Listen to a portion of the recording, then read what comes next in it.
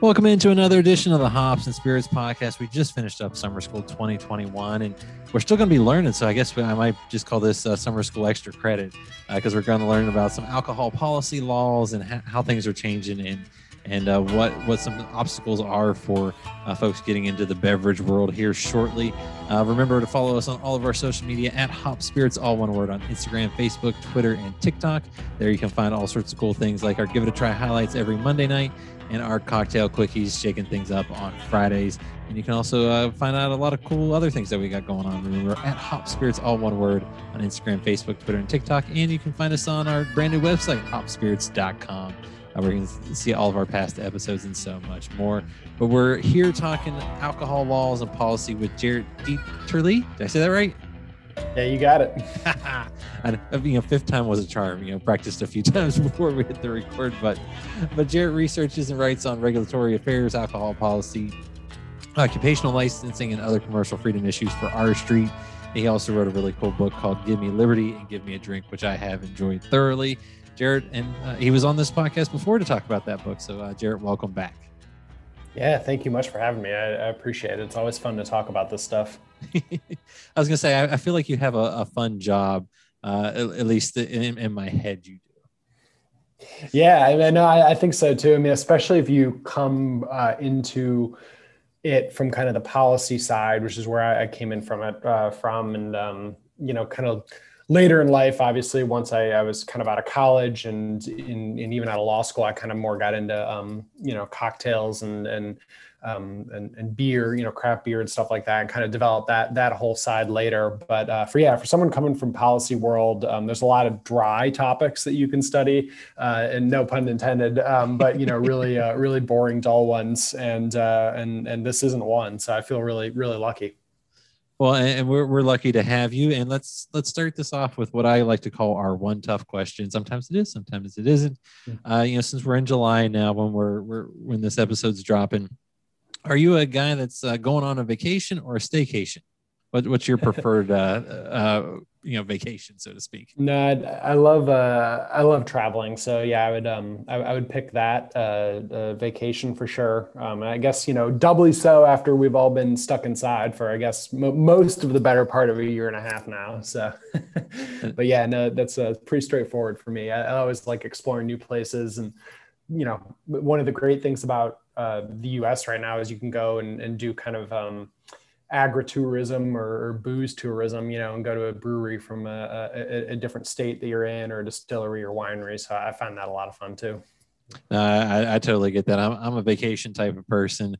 I don't mind maybe taking a weekend off and staying home from time to time, but definitely a vacation. I love, going new places. Love the beach. If I had a spot to go to, it'd always be the beach. But I also love, just like you said, getting to travel, try some new things, whether it's a distillery, winery, meadery, craft brewery or something. I swear almost every place you go now at least has one of those, which makes things a lot more fun if you're into that kind of stuff, which I think we both are. So no, I totally get that. And you kind of touched on this, right before I asked that question.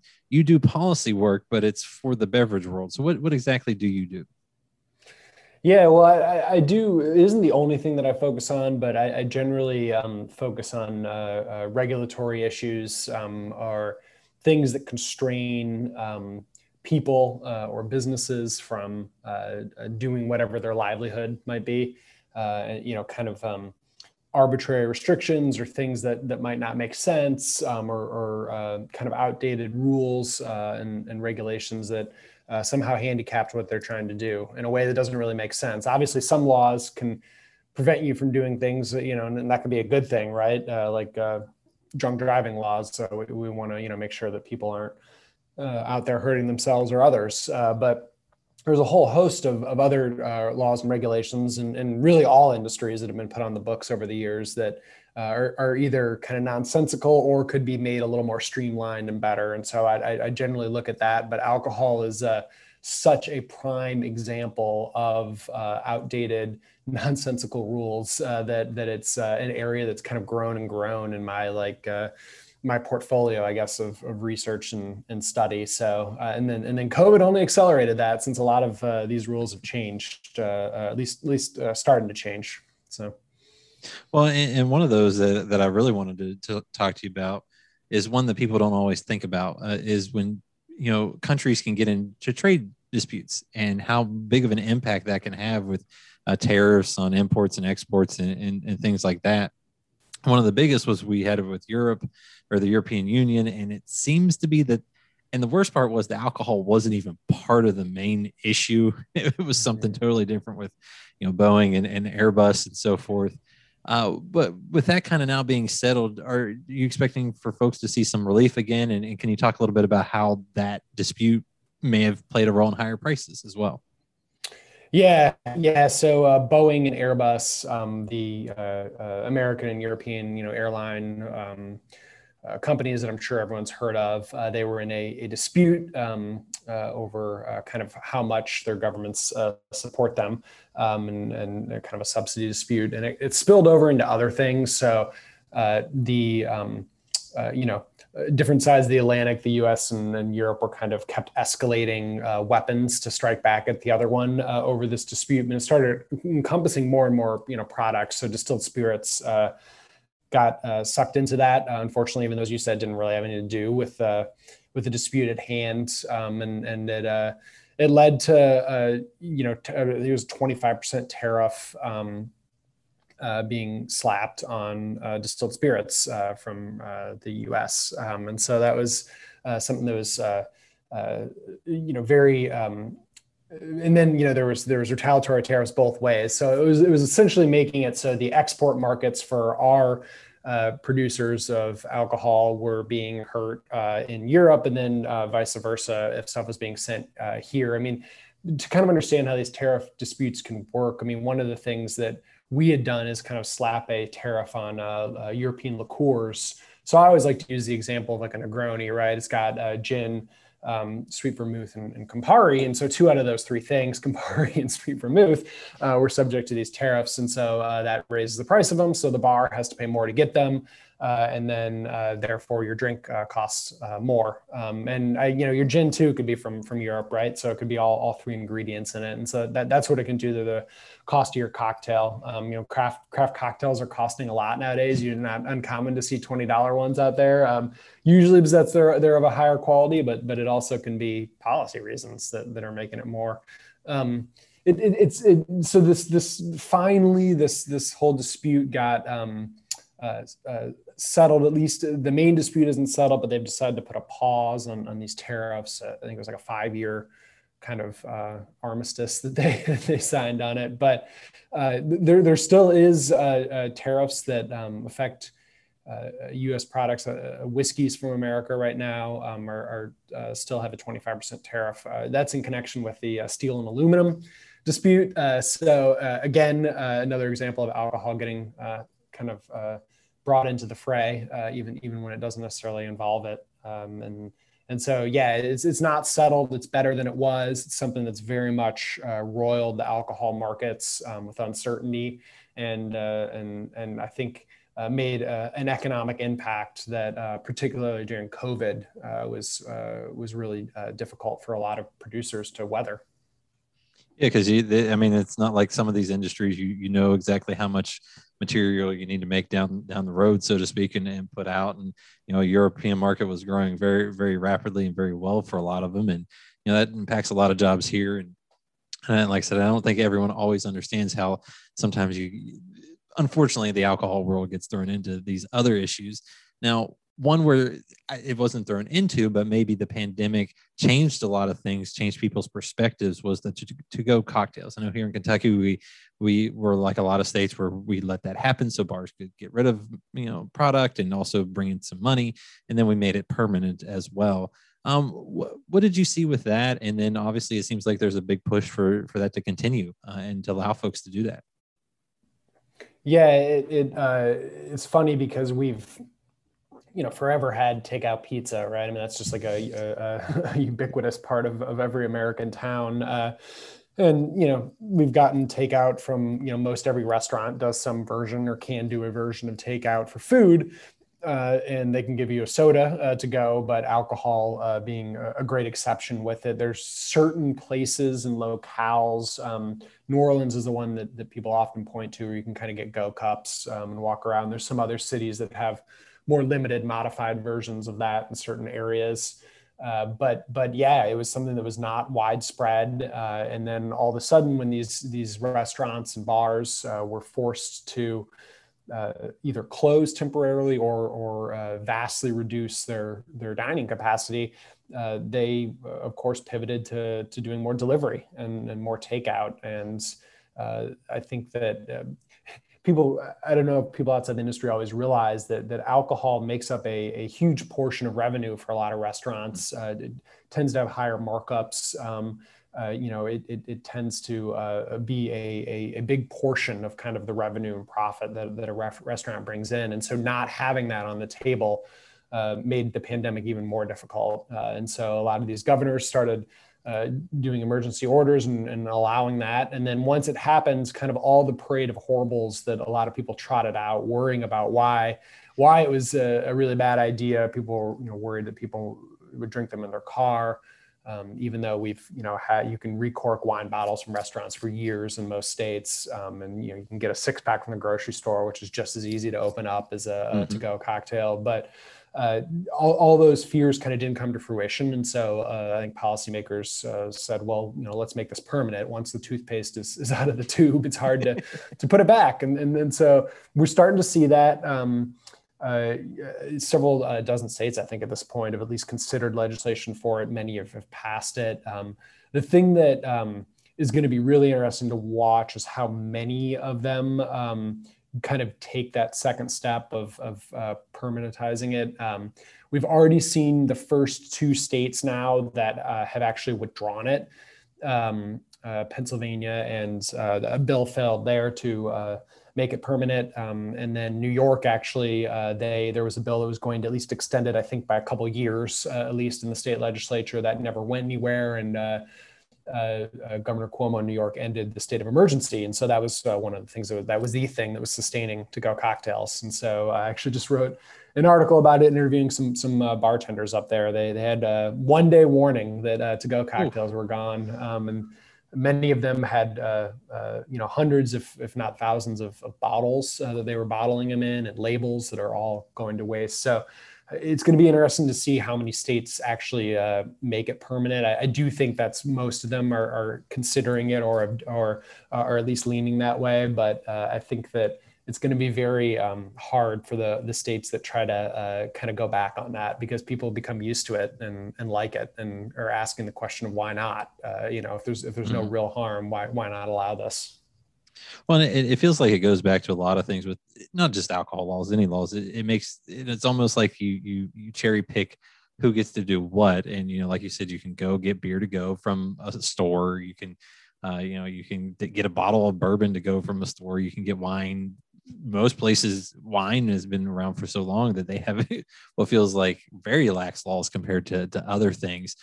So it's always interesting to see how that plays. And I guess is some of it just the mindset of folks, like just being so nervous that bad things are going to happen, and that's why they kind of almost want to put that toothpaste back in the tube, so to speak? Yeah, I think that there's a lot of concern that alcohol will generate what policy nerds like myself will call it negative externalities. Just a fancy way of saying some kind of cost or danger to other people, right?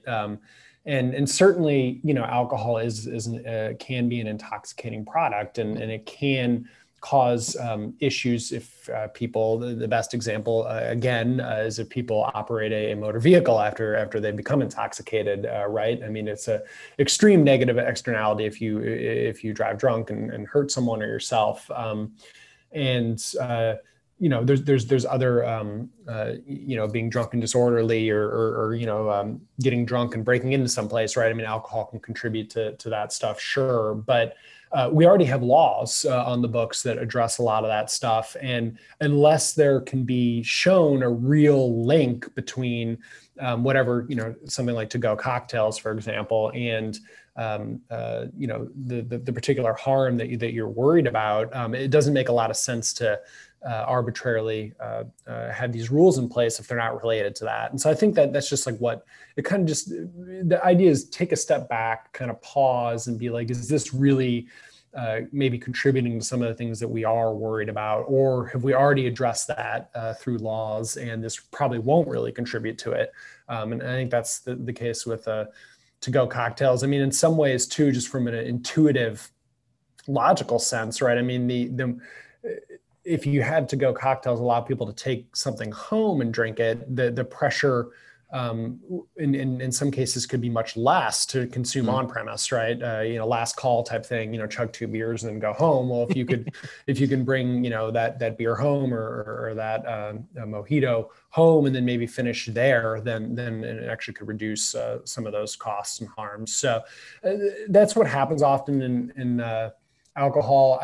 People make those safety and harm arguments. I think that because so often they're not plausible, what really is going on is that different licensees, as you kind of hit upon, are trying to prevent others from doing what they feel like is their territory or their turf. So the grocery store, the place that's selling, the corner store that's selling the to-go, or not the to-go, but the 6-pack of beer or the bottle of bourbon, they don't like the idea all the time.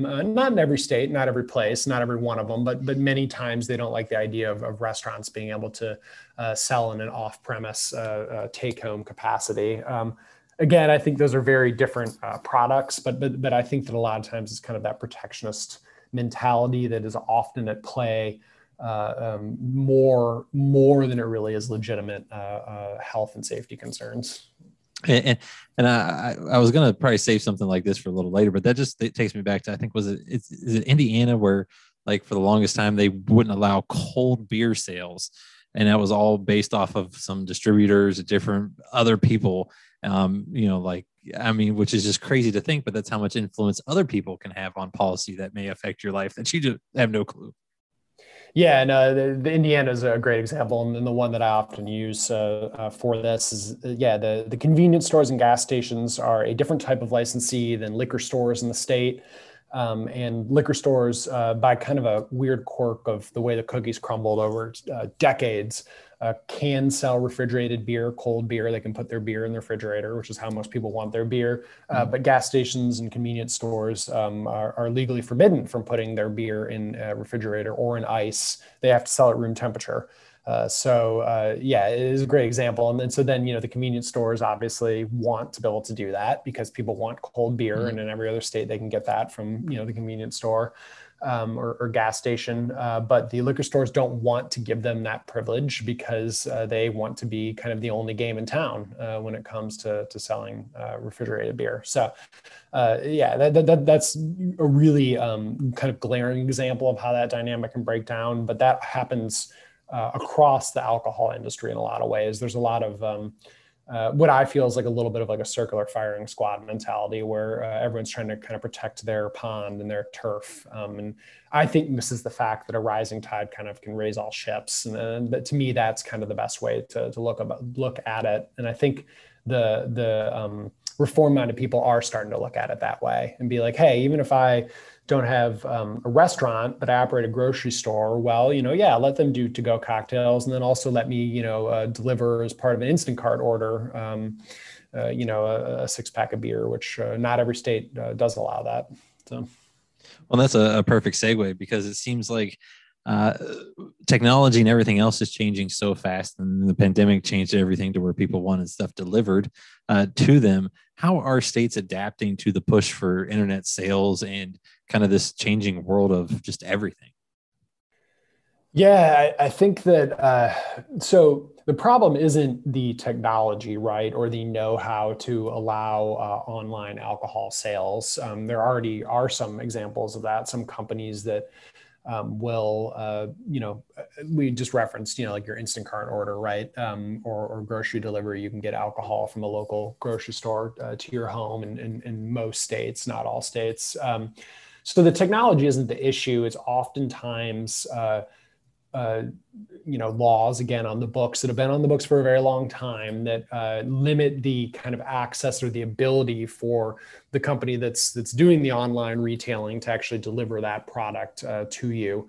And the biggest thing that's kind of stopping true kind of what we would view in our modern society as internet, an internet national marketplace of alcohol, a true e-commerce world of alcohol sales is the restrictions of shipping across state lines in alcohol. Local delivery is one thing, your local restaurant or your local grocery store. It raises a whole host of complicated, and we can talk about some of them, constitutional and legal issues when you start going across state lines. Because of that, most states allow, for example, wineries to ship. Wine clubs are very popular. People are, for decades have gotten wine shipped directly from California wineries or wherever. I think 46 states allow that across state lines, but liquor and beer only like a dozen or less, I think, for each of them allow interstate across state line shipments. And that's from the producers, right? The brewery and the distillery. So you go to a distillery in one state and want to get it shipped back home, they usually can't do it. Not to mention retailers, right? So you go to a really fancy bourbon shop in Lexington, which I've done when I visited there, and I go back to Virginia, and my local state-run ABC store in Virginia doesn't have a certain bourbon that it was stocked in that store. They can't ship it to me, right? They can't visit across state lines. So that's what's really preventing kind of these this true e-commerce national internet market for alcohol sales. Some states are recognizing this now. Kentucky passed a kind of I think a trendsetter piece of legislation that will at least allow it from the distillers and the brewers. Retailers aren't included, but it doesn't include brewers and distillers to ship across state lines. But they only can control Kentucky, right? So the other states need to have reciprocal agreements that will then allow it really to flow back and forth. So unless you get almost all 50 states, like with wine, to do it, you're still going to be limited on where you can ship. And so states are, I think, trying to maybe think more about how to join into compacts with each other and kind of accelerate that whole process, but we're not going to get there overnight, and it's because we have this patchwork that really has a lot to do with the kind of legal history of alcohol and the constitutional history of it. That makes it unfortunately much more tricky than the example I always use, I can go on Etsy and get like a homemade babushka doll from Minnesota and get it delivered to me, but I can't go and get a Minnesota distillery that makes a handmade bourbon delivered to me. So that to get those things to be similar, it's going to require a lot of states to pass reforms.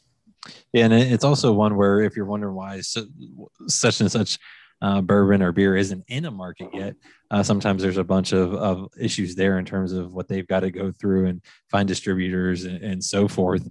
And it's kind of amazing to think about that. And it's also, I think, amazing to think about when you talk about restaurants or bars or almost anywhere, the amount of licenses that they have to work to get to sell alcohol is mind-boggling. I knew there was a bunch, but I guess I never knew how many until cities were giving reprieves to help these restaurants. And like a restaurant here in Lexington, Kentucky might have had 7, 8, 9 different licenses, to do Sunday brunch, to do late after hours, to do you name it. And it just kind of blew my mind. But how crazy are some of these laws, or at least and they can be expensive too. And I mean, I've heard distilleries talk about it. It takes 2-3 years to get up and running and get through the legal process. Yeah, right.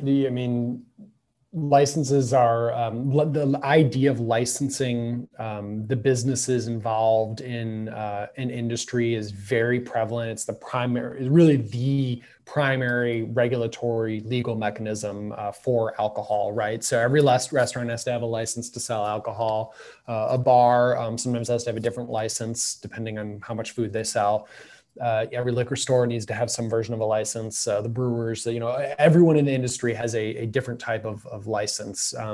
They'll sometimes letter them, an A, B, C, D, D license that will allow you to do different things. And so that Obviously, there's similar things in other industries, but it's particularly prevalent in alcohol.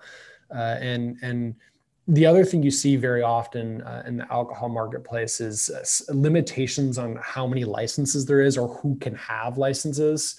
So many states, particularly with restaurants, will have or bars will have ones that are linked to population. So you only can have one license per 3,000 people. I think that's what it is in New Jersey. And so what that does is that it limits the supply, the number of licenses that are available, because there's only so much population in that area, right? And then that's correlated to the number of licenses.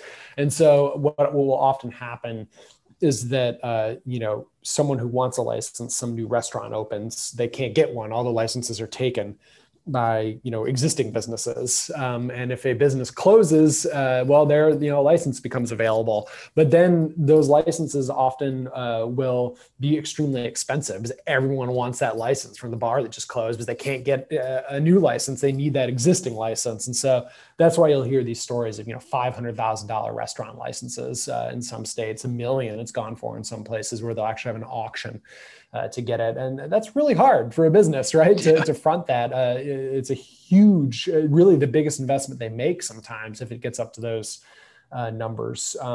And you see other things. For example, some states will only allow you to own one or two types of a license in a state. And you think, well, how would that really have an impact? But think of like a grocery store chain, right? And so maybe only 3 of their locations can sell alcohol within a state. All of their locations can sell food, but only 3 of them can sell alcohol, because the state has a law that says one entity can only own 3 alcohol licenses for selling for grocery stores. So it's just an example of how the licensing kind of system can get distorted, can get really expensive, and can get really complicated to be able to sell alcohol. And again, in a way that you don't often see in other industries. You see licensing of other businesses, but rarely do you kind of see this restriction on who can own them and how many they can own.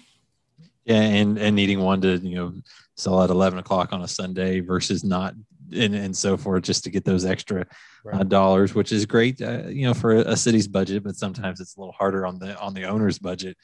Now, one thing here in Kentucky that we saw recently was some self-distribution being allowed for craft breweries, because before, basically they had to go through a distributor, that lovely 3-tier system that dates back to Prohibition and so forth. What's it like to see, states kind of give those little breaks, and how important are they to allow some of these places to do some self-distribution? Because not always does every entity play nice together. Yeah, no, it's a great question. And self-distribution, I mean, it basically just means that brewery can sell directly to the retailers that are then turning around and selling their product. They don't have to go through the middle tier wholesaler level in the 3-tiered system. And it's a huge deal. And it's even especially a big deal the way that our modern craft beverage market has evolved, right? We are really used to now a bunch of breweries within, every other street corner, it seems like. And the era of them all producing like one, flagship beer or 2 or 3 that they're going to make a ton of are gone. Most of them are doing new releases every week, and they're trying to kind of spread their product around, right? And they oftentimes are not anymore shipping. If there's one in Virginia, they don't care about the California market. They used to, right? The old kind of previous generation of craft brewers was trying to spread the net as wide as possible, but a lot of them take pride in only selling locally, right? So there's a lot of Richmond breweries. You only get their beer in Richmond, right? And then they take pride in that. And so they like to be able to go down to, one of the restaurants down the street and sell them their beer directly instead of having to work through a distributor. Sometimes they only will sell like 5 restaurants. You can get the beer from them. Otherwise, you have to go and get it from on premise, right? From the brewer itself. And in those situations, they don't oftentimes need or want a wholesaler distributor. It can be very expensive.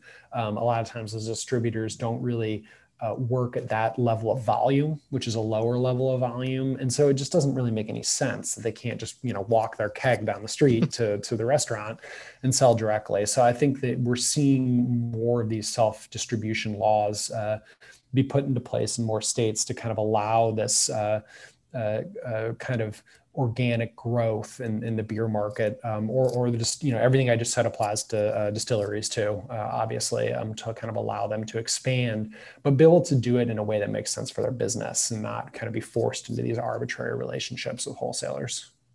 And I think you touched on a good point there. Wholesalers aren't necessarily wanting to deal with some of these small numbers that the states are allowing. And it's a kind of a win-win for everybody, because who knows, maybe that person will get big enough where they end up needing a wholesaler down the road, because there is some benefit to having that ability to only send your product one place and it can go the entire across the state. So it'll be interesting to see what happens. And what are some other interesting law issues or policy changes that have been coming up here lately that have piqued your interest? Yeah, I think one of the things that we're going to continue seeing the rise of is the canned, kind of like everyone is used to the White Claws right now.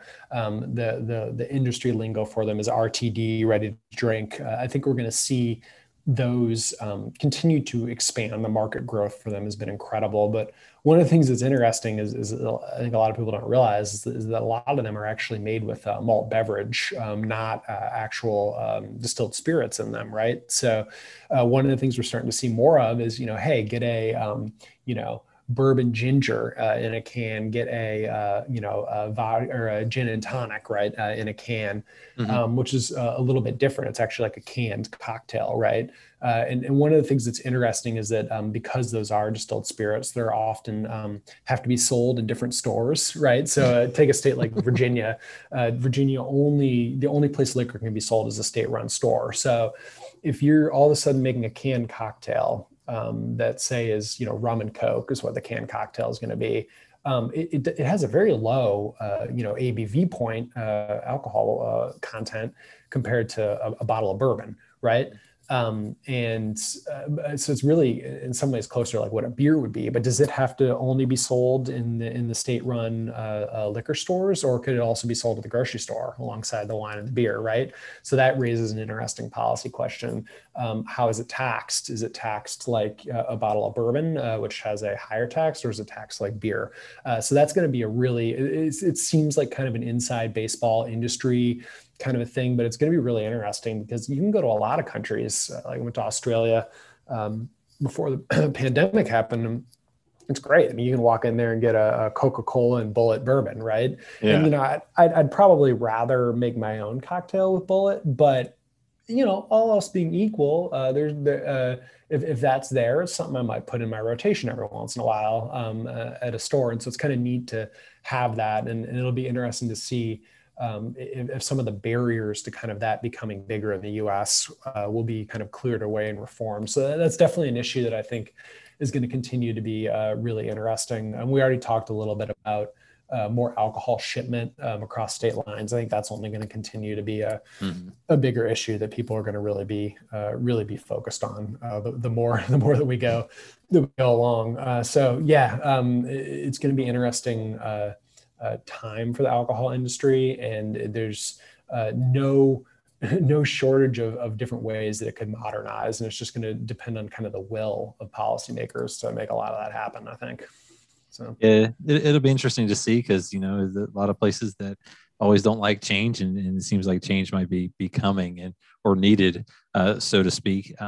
One of the other things I wanted to talk to you about is you wrote a book called Give Me Liberty and Give Me a Drink. It's a fun book talking about alcohol history, how some laws came about, some crazy laws, and some cocktails to go along with it. What made you write that book, and how was that process like? Because I know a lot of research went into it. Yeah, that book was it was fun. It was a lot of research, but it was interesting research.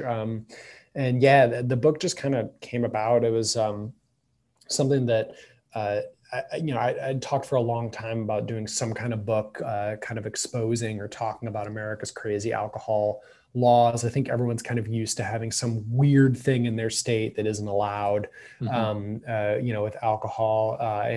And I thought, well, every state's got some of that, right? And so it might be kind of fun to put together a kind of a compendium of that, I guess, for people to see. And because it's alcohol, it's a fun topic. So, hey, why not, match it with a cocktail recipe, right?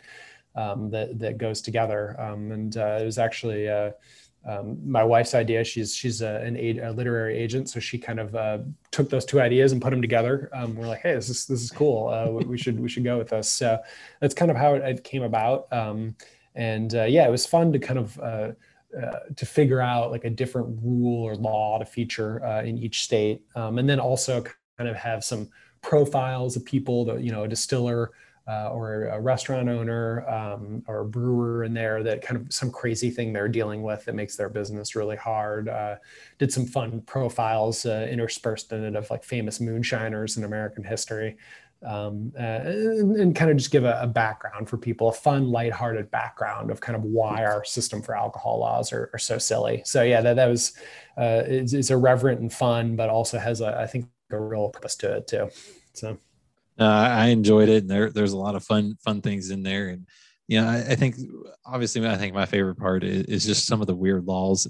Last time we talked about like the Zion Wall out in Utah or wherever, where they had to make the drinks behind a wall because heaven forbid anyone knew how they put them together or something like that. So what are maybe some other good ones that come to mind that you would like to share?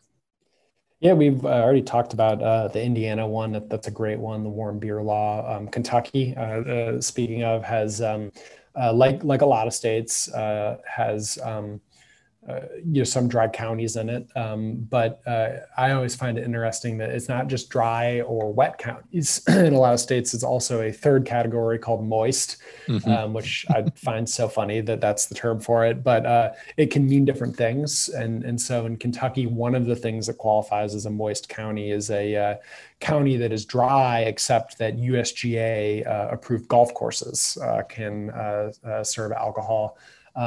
Which is a wonderful kind of emblematic example of alcohol and how silly things can get. And also shows, again, a type of licensee that has a special privilege, right, that no one else enjoys. So I find that interesting. Tennessee, of course, famously, Jack Daniels is located in a dry county.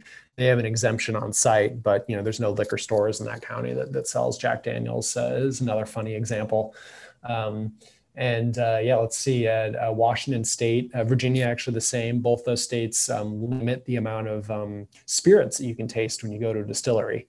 Washington State, it's 2 ounces, and Virginia, it's 3. So they can make mini cocktails for you, or you can do little mini pours. But once you hit the 3 ounces of their spirits for the day, you're done.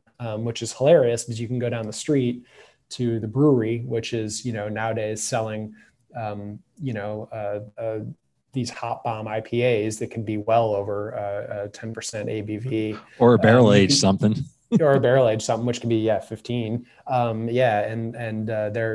can drink those like they're going out of style. So it's just funny, but also the real kind of thing behind the curtain when you look at it is just examples of nonsensical rules that benefit someone, hurt someone else, and you kind of have to ask why they exist. And so the book kind of, those are some examples from it, but there's, again, over 50 of them, one from each state, and then some extras that I highlight that just show how silly things can get in alcohol land.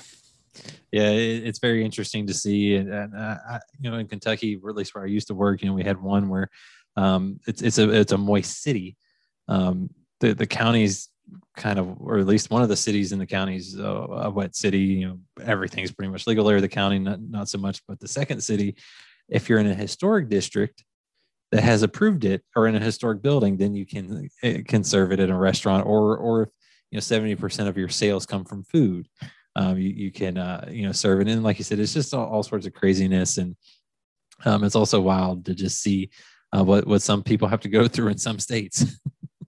Yeah, it is. Yeah, the food beverage ratio that you mentioned is common. In some states, they have to sell sometimes a certain amount of food in order to be able to sell alcohol. In Virginia, they have to do that for spirits, but not for beer and wine, not counted as part of the ratio, and no rationale given.